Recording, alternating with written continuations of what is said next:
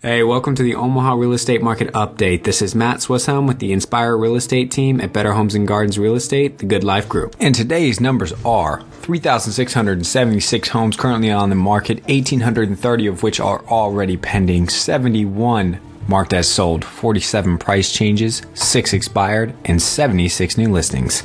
Of those 76 new homes listed, there were 12 between 0 and 100,000, 28 between 100 and 150,000, 19 between 150 and 200, 13 between 200 and 300,000, and 14 for anything over 300,000. Again, just like last time, we're going to go back a week from today and see what the market looked like. There were 35 more homes than there are right now. So, market's squeezing a little bit tighter. Keep on looking. If you're looking at any of those price ranges, log online, check them out, see if that perfect home got listed for you. If you have any questions, reach out. Let me know how I can help. Talk to you soon, and until tomorrow, have a great rest of the day.